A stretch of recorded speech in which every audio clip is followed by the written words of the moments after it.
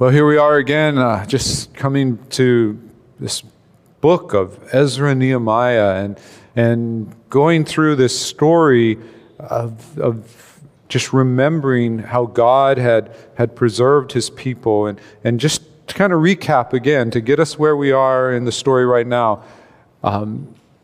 Everything looked incredibly bleak just 70 years prior.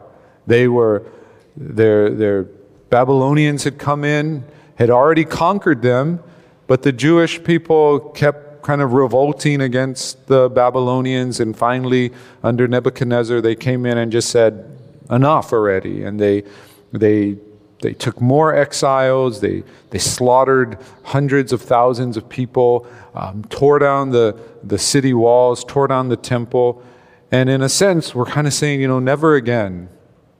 Never again. This was like obliteration in the Babylonians' eyes.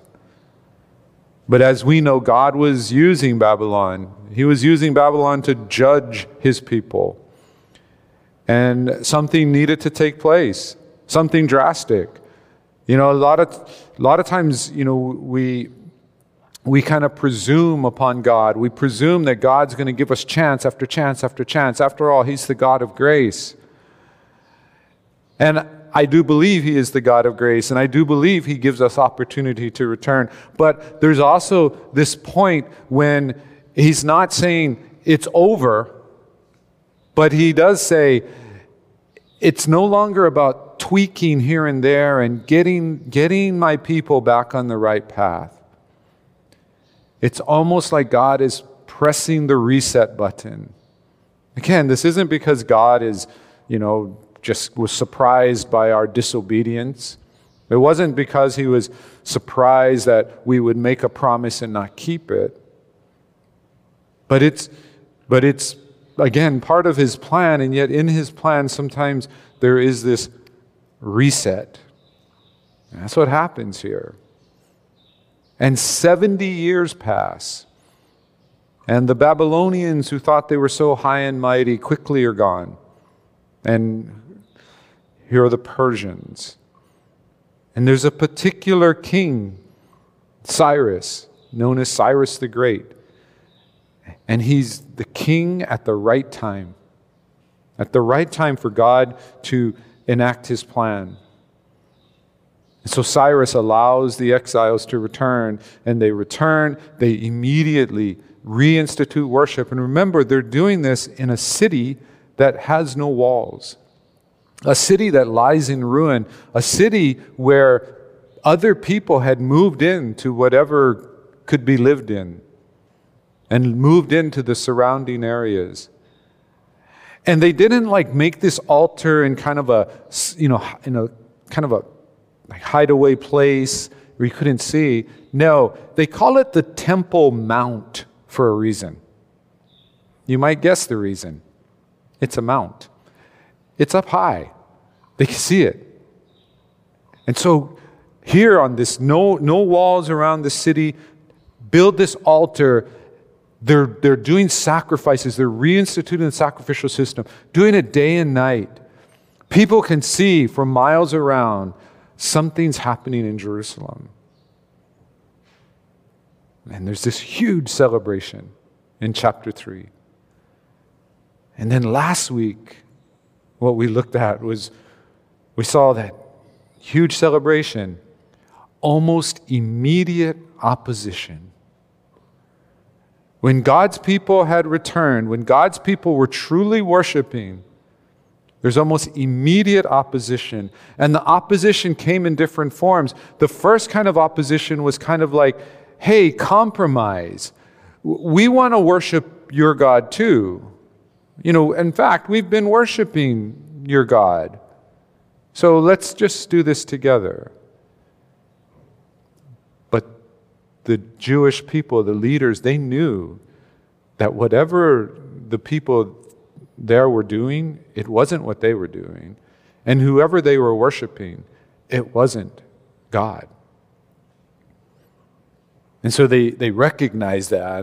And so they're not going to allow this first kind of opposition, which kind of sounds good. It's kind of what we hear in our society. Can't you guys all just get along?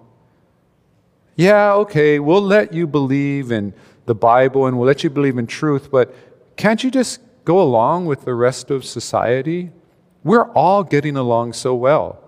Just read the news. You know, the news is full of peaceful people loving each other, right? We're all getting along so well. Why don't you join us? Why do you got to be so adamant about that Bible thing? As a matter of fact, you don't have to get rid of the whole Bible, just certain parts. The parts that kind of keep you from getting along with us. Well, there's the compromise. And then once that doesn't work, once the Jewish people say, no, we're going to worship God, we're going to worship Him the way He says to be worshiped, we're going to follow the covenant the way that the covenant says to be followed, we're not going to piece it out, we're not going to customize it. Well, the next opposition was, we're going to threaten you. We're going to get into the the public officials, those in leadership. Oh, we're not going to go to Cyrus because Cyrus obviously supports you, but we don't have to go to Cyrus. We can just bribe the local officials. We can make it really hard on you.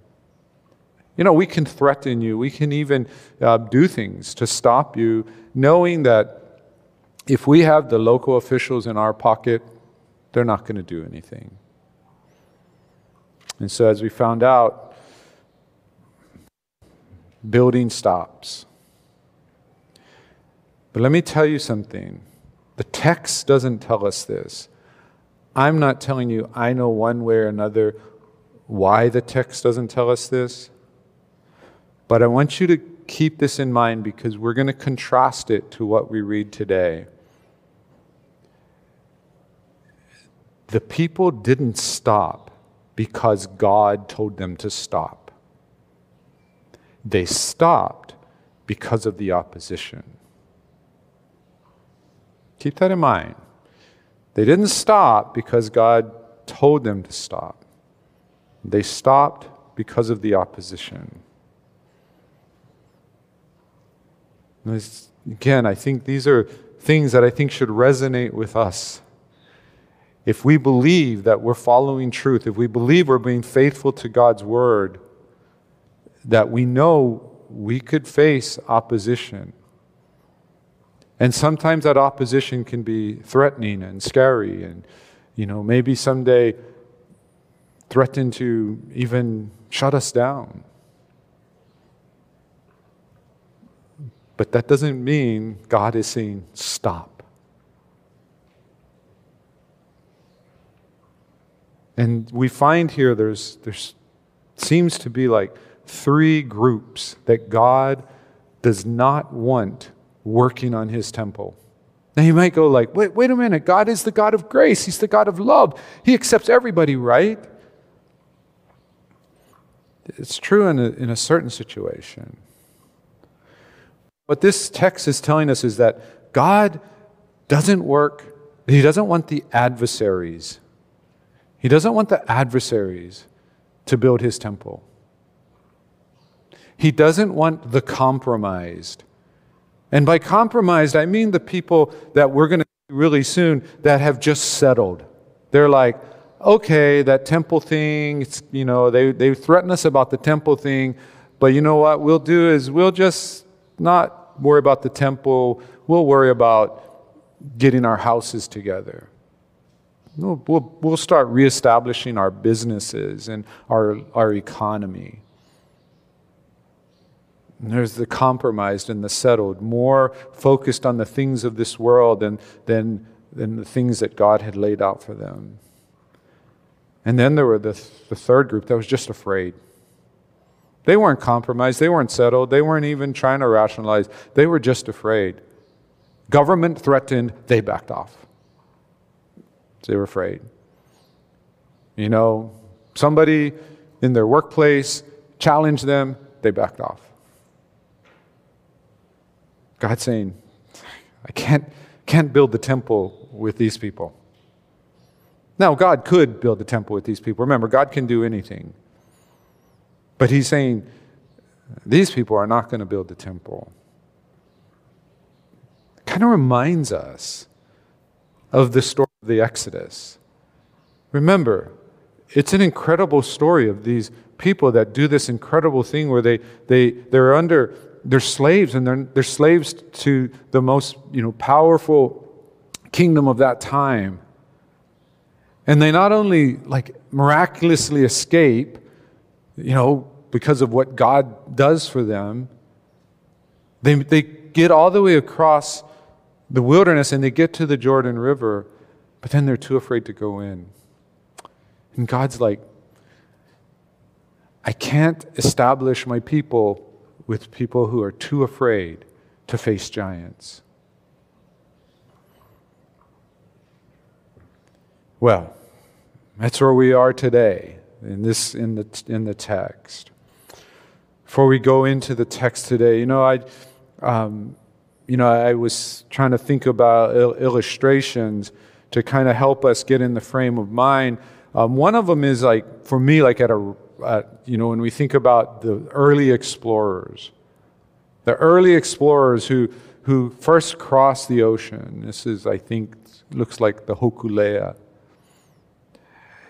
And whether it was the Polynesians or whether it was, others from Europe, China, other places, that when they went out across the ocean, it didn't take days.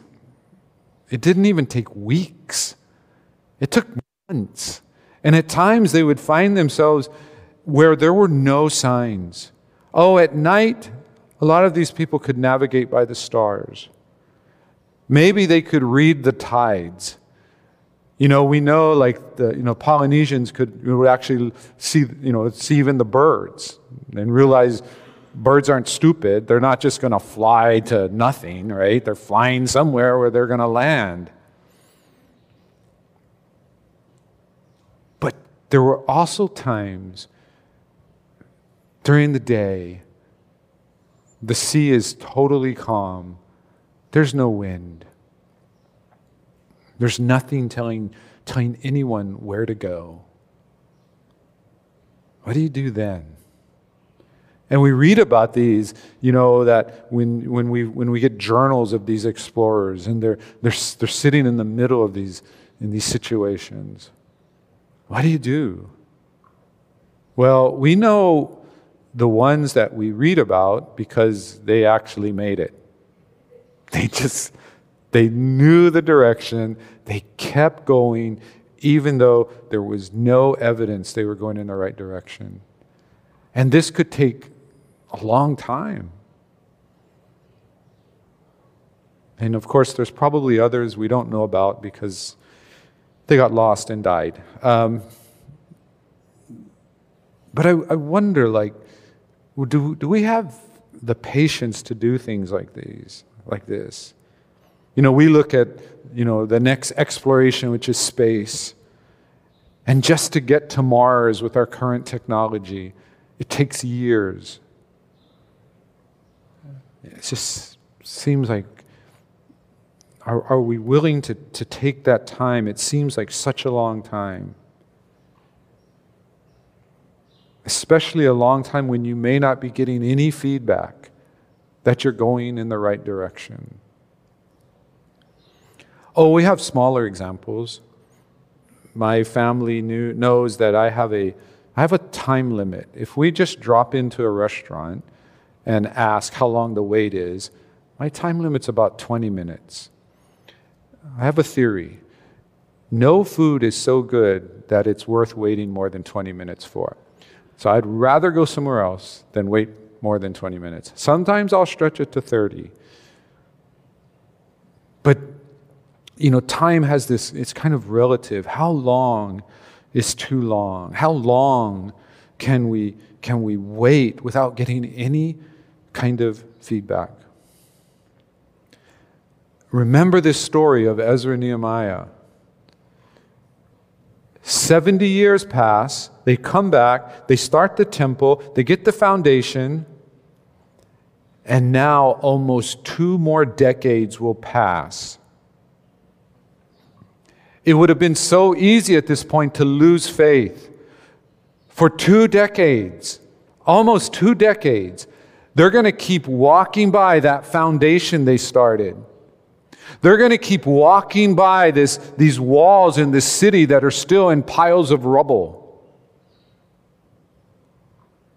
They're going to keep going past this again and again. And if they were like a lot of us, they would have given up, because many people, they only believe what's real. What's really real is what's affecting them right now. That's all that really matters.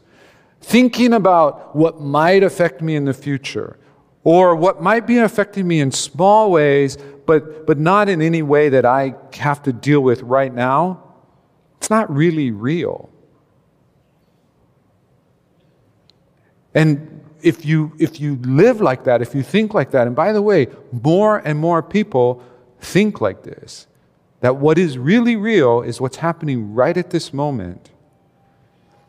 If that's how you are, it can be really easy to get into this stage of life where you feel like God hasn't spoken to you in a while. He hasn't given you any signs. He's not giving you any landmarks. He's not giving you any direction. Oh, He told you what to do, last month, last year, last decade, but you haven't heard from Him in a while. And it's easy to start to believe that what I'm experiencing now is all that there really is. Well, we know that some of the Jewish people felt exactly that way. And again, for 20 years, they went by. Not just 20 years are passing. Life is happening. In those 20 years, of the 40-something thousand that came, some of them are dying. And they're not seeing any progress. Do you know what the average time that a pastor stays at a church in I'm talking evangelical churches? 18 months. Think about that. 18 months. Even football coaches, really bad football coaches, get like 3 years.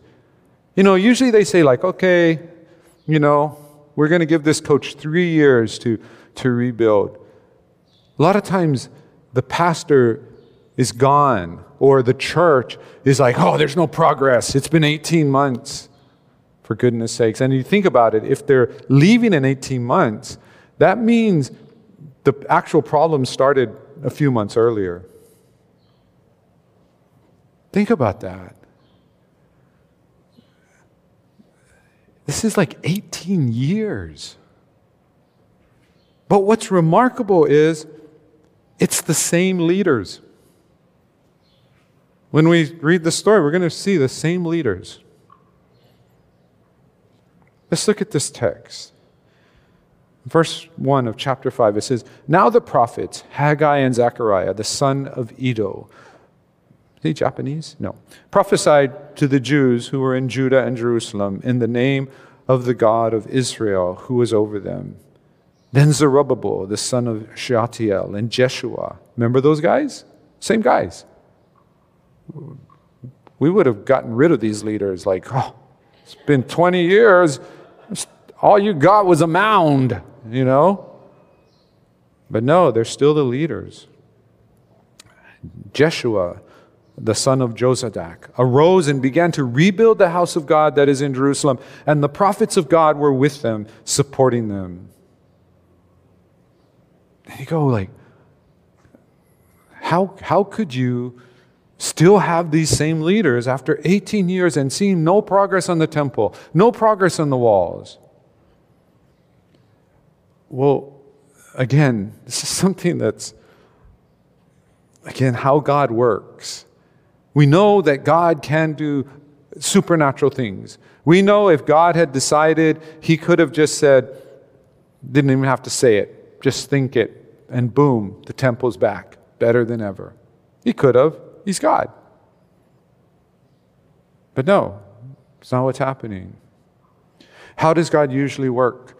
Well, if you've been here long enough, you know I say this. God usually works through his people. He doesn't usually do, these supernatural miracle things for his people. He usually works through his people.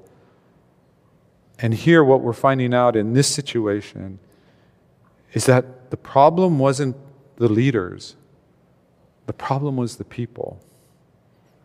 There was no one to lead. So God waits. God waits. And what are the leaders doing? What do you think they're doing in this time? Well, I have a feeling what they're doing is they're helping the people who will become ready to get ready.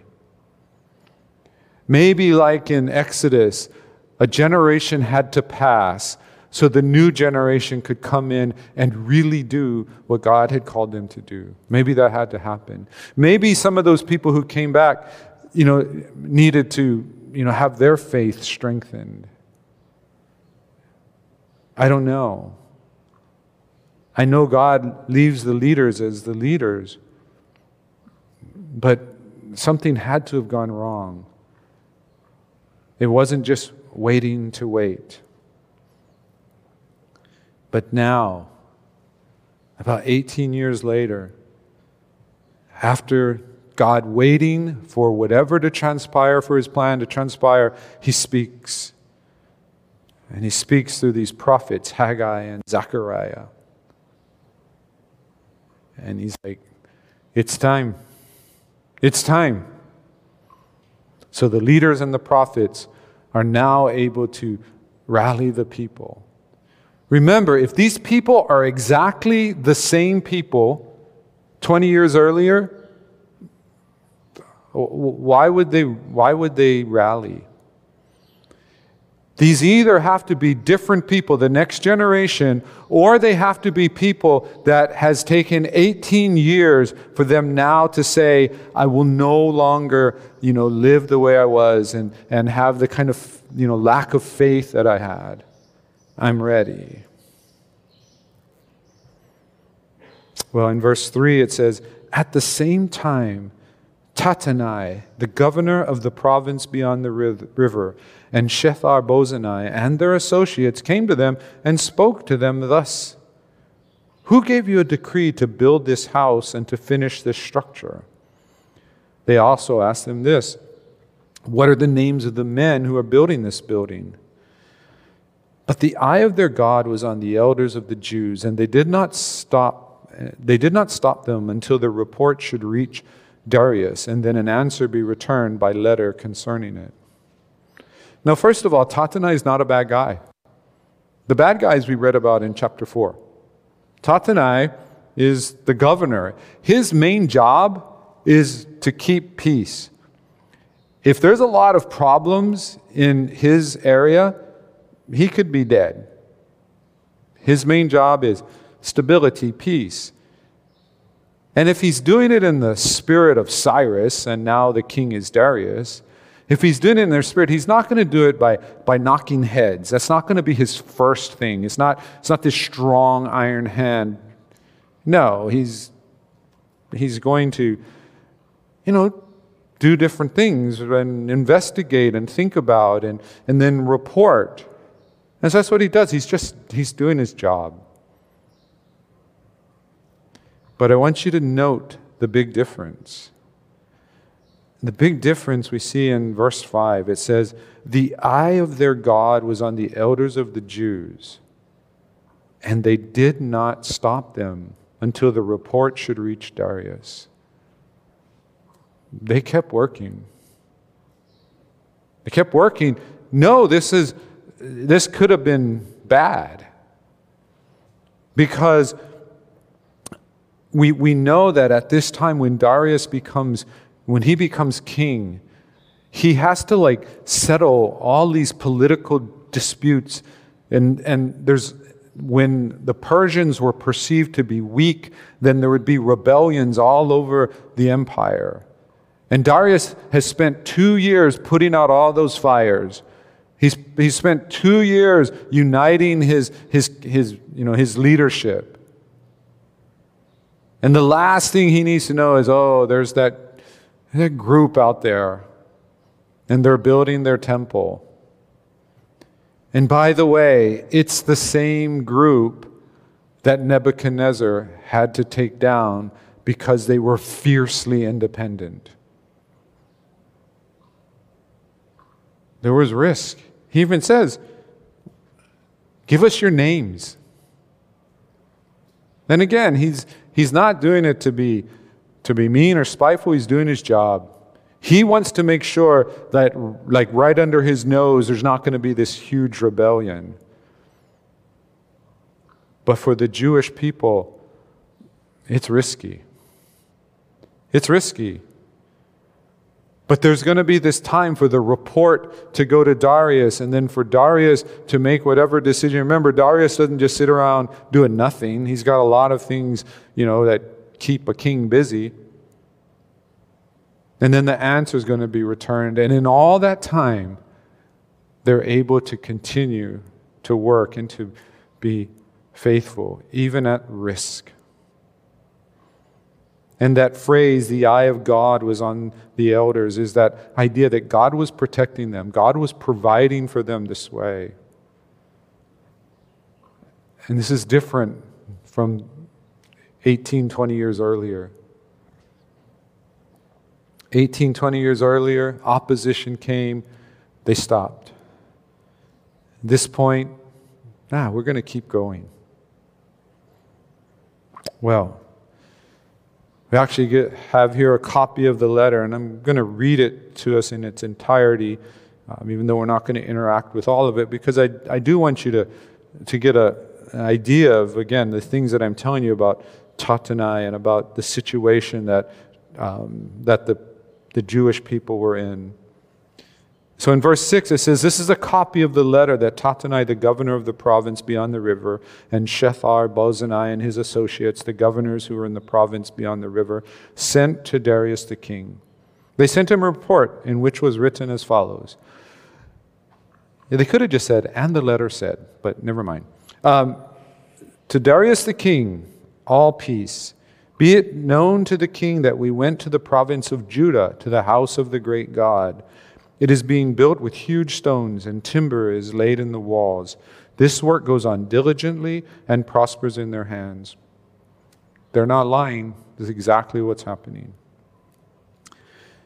Then he says, "Then we asked those elders and spoke to them thus, 'Who gave you a decree to build this house and to finish this structure?'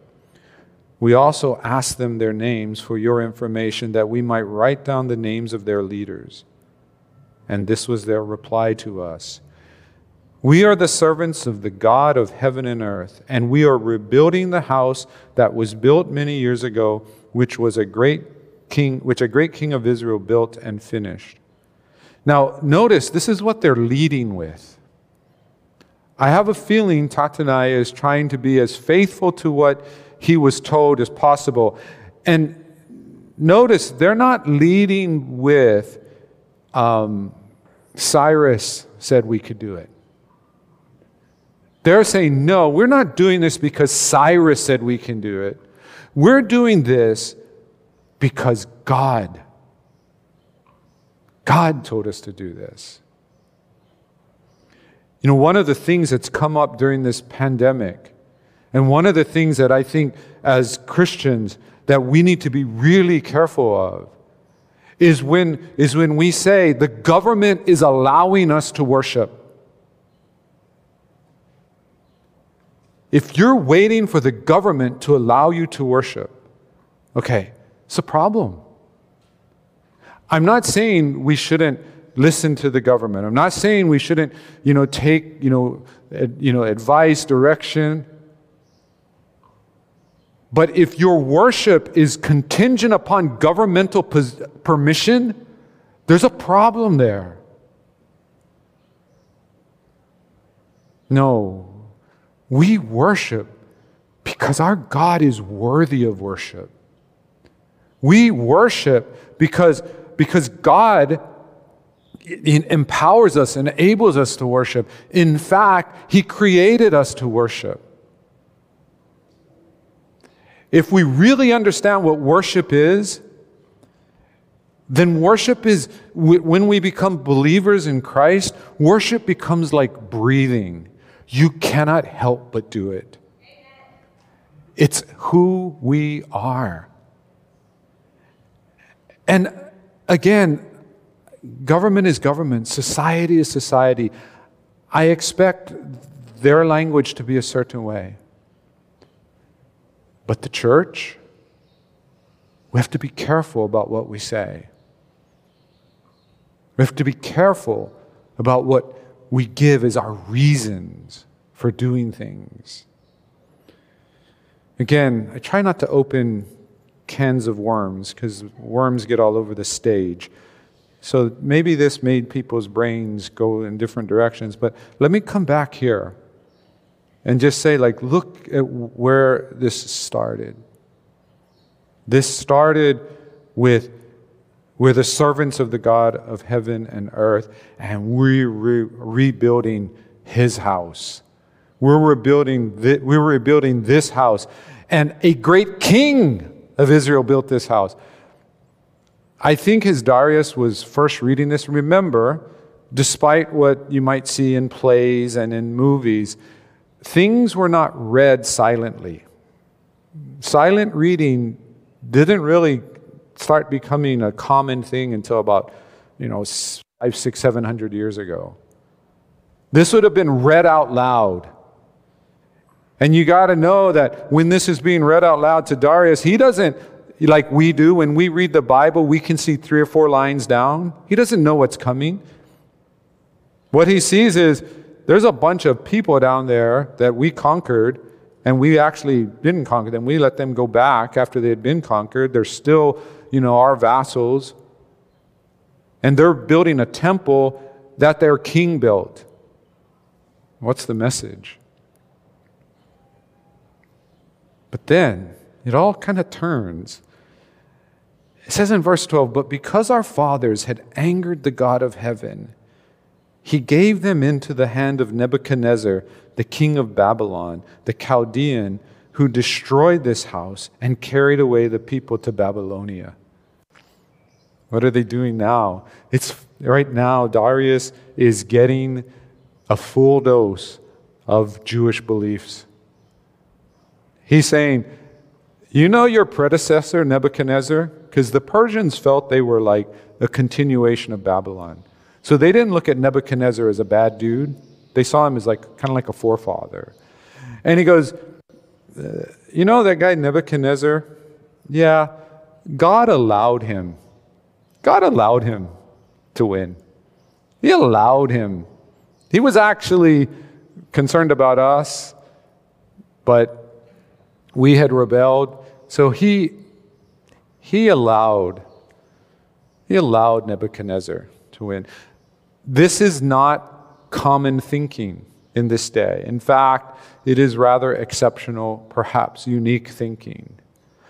Because, as we've said before, one of the ways you knew your gods were greater than the other gods is because you beat them in battle. And here are these people that had been defeated by the Babylonians, and then were only back in their homeland because the Persians had allowed them to go back. And they're saying no. That's what it looks like to you. To you, it looks like we got defeated. But actually, God was judging us.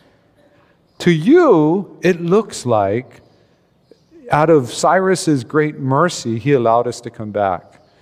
No, that was God's plan. I don't know how much of this Darius got as he was hearing it, but it's pretty audacious. Well, it then continues. He says, "However, in the first year of Cyrus, king of Babylon, Cyrus the king made a decree that the house of God should be rebuilt."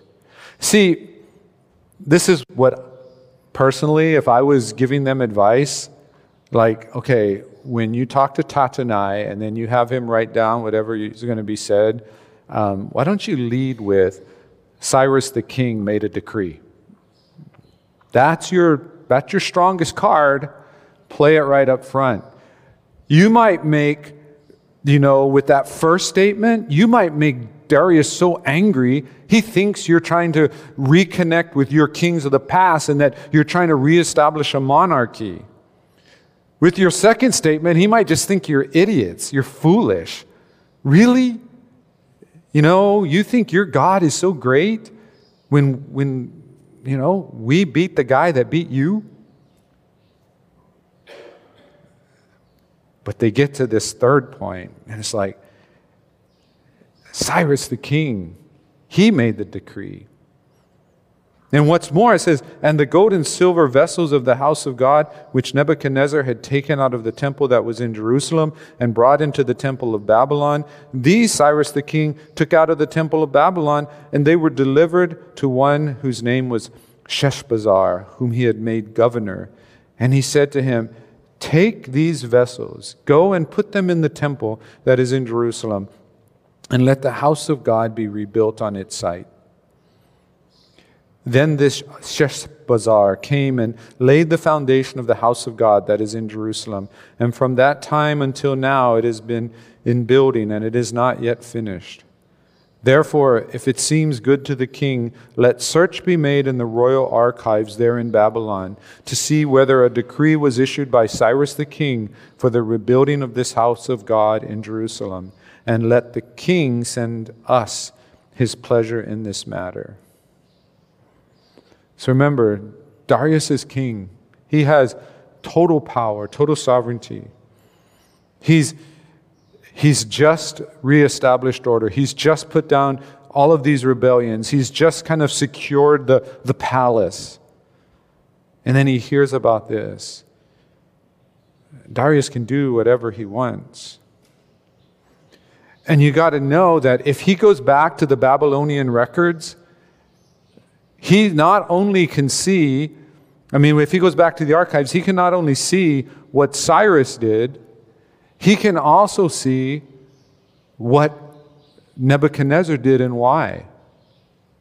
He can also see, any complaints that had been raised against the Jewish people. Records open again. But again, these leaders kept building. And there's this final thing. Let the king send us his pleasure in this matter. So we find that years have passed, things have changed, but the Jewish people don't necessarily know everything. They don't necessarily know what's taking place because they can't always see God's plan. I want to give you 3 points that I think come from this that applied to them then at that time and applies to us today. And the first one is this: God always has a plan. God always has a plan. He's never making it up as he goes. We all do that. I'm not going to lie. When I first started teaching Greek at Southwestern Seminary, I had actually just gone there to work on my PhD. So I was working on my PhD from another school, but I had heard that there was a place where I could study there. So I remember their library from my master's day, so I knew it's a great place. So we moved in the area, and I would go and study at the seminary. Well, I got an offer to teach a summer school class, teach New Testament, so I taught the New Testament class. And then afterwards, the dean came up to me and said, "Hey, our Greek teacher, I never know what happened to him. I was just told he was no longer there, so I'm not sure. But he wasn't there, and I didn't press it. And he goes, 'Do you teach Greek?' when you don't have a job and you have a family of, 5 of us total, the only appropriate answer was, yes, I do teach Greek. But in fact, I had not taught Greek ever, and I hadn't really touched my Greek since I graduated from seminary in 2000, and we're now in 2006. And so I was one of those guys who, my goal was to go start reviewing, and my minimum goal was stay a week ahead of the class. That was the main thing. If I can stay a week ahead of the class, I'm good. And, I kept teaching, and I got through that first semester, I got through that first year, and then the next year was so different because I had a plan. I was no longer just trying to stay ahead of the students. I had a plan. God always has a plan. He's never caught off guard. He's never in situations he doesn't know what to do. He always has a plan. We read in Ephesians chapter 1, verses 7 through 10, it says, "In him we have redemption through his blood." He's talking about Jesus. Paul's writing, "The forgiveness of our trespasses, according to the riches of his grace, which he lavished upon us in all wisdom and insight, making known to us the mystery of his will, according to his purpose, which he set forth in Christ as a plan for the fullness of time, to unite all things in him, things in heaven and things on earth." We don't have all the details of God's plan, but what we see is God has a plan. And if we were to back up a little bit into the same passage, he would talk about how this plan was made before the foundations of the world. And what is his plan? Well, he hints at it. He talks about the mystery, making known to us the mystery of his will, according to his purpose. And in Ephesians, what is the mystery of his will? The mystery of his will is that through Jesus Christ, all people will be united. There's no longer a wall between Jew and Gentile. There's no wall between male and female, rich and poor. That's the mystery of his will. God has a plan. He's establishing a kingdom, and this kingdom will be made up of people from every tribe, every nation, every tongue. He has a plan. It even uses that phrase, for the fullness of time.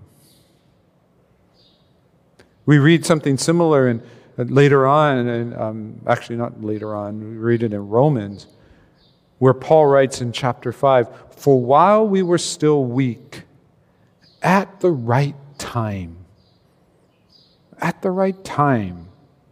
Christ died for the ungodly."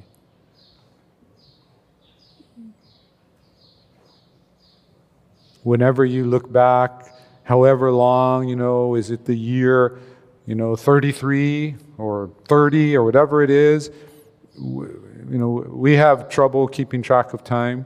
God doesn't. When Jesus hung on the cross, that was the right time. When Jesus resurrected from the dead, that was the right time. And it was the right time because God has a plan. He always has a plan.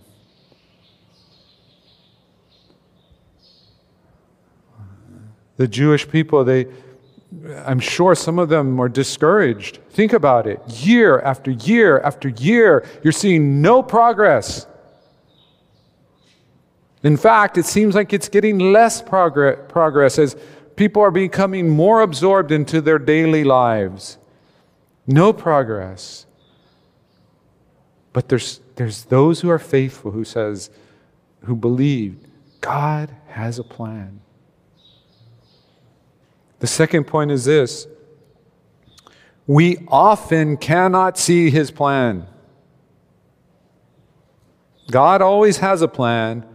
We often cannot see the plan. We can see some things, okay? We can see some things, God reveals to us a lot in Scripture. But we don't always know how it all connects. People like to quote the Scripture that, that God, works all things together for the good of those who are in Christ Jesus. But it doesn't mean you actually know it's happening as it's happening. You don't know that what you're going through is actually for your good while you're going through it. You don't know that what we're going through is how it's part of God's plan, overall plan, while we're going through it. We don't always know.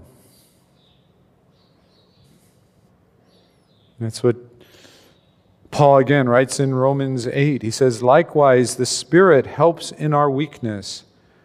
For we do not know what to pray for as we ought, but the Spirit Himself intercedes for us with groanings too deep for words." Some people think like, oh, we don't know what to pray because we're overwhelmed with grief or something like that. Well, that could be part of it. That could be part of it. But if we read on, it says, "And He who searches hearts knows what is the mind of the Spirit, because the Spirit intercedes for the saints according to the will of God."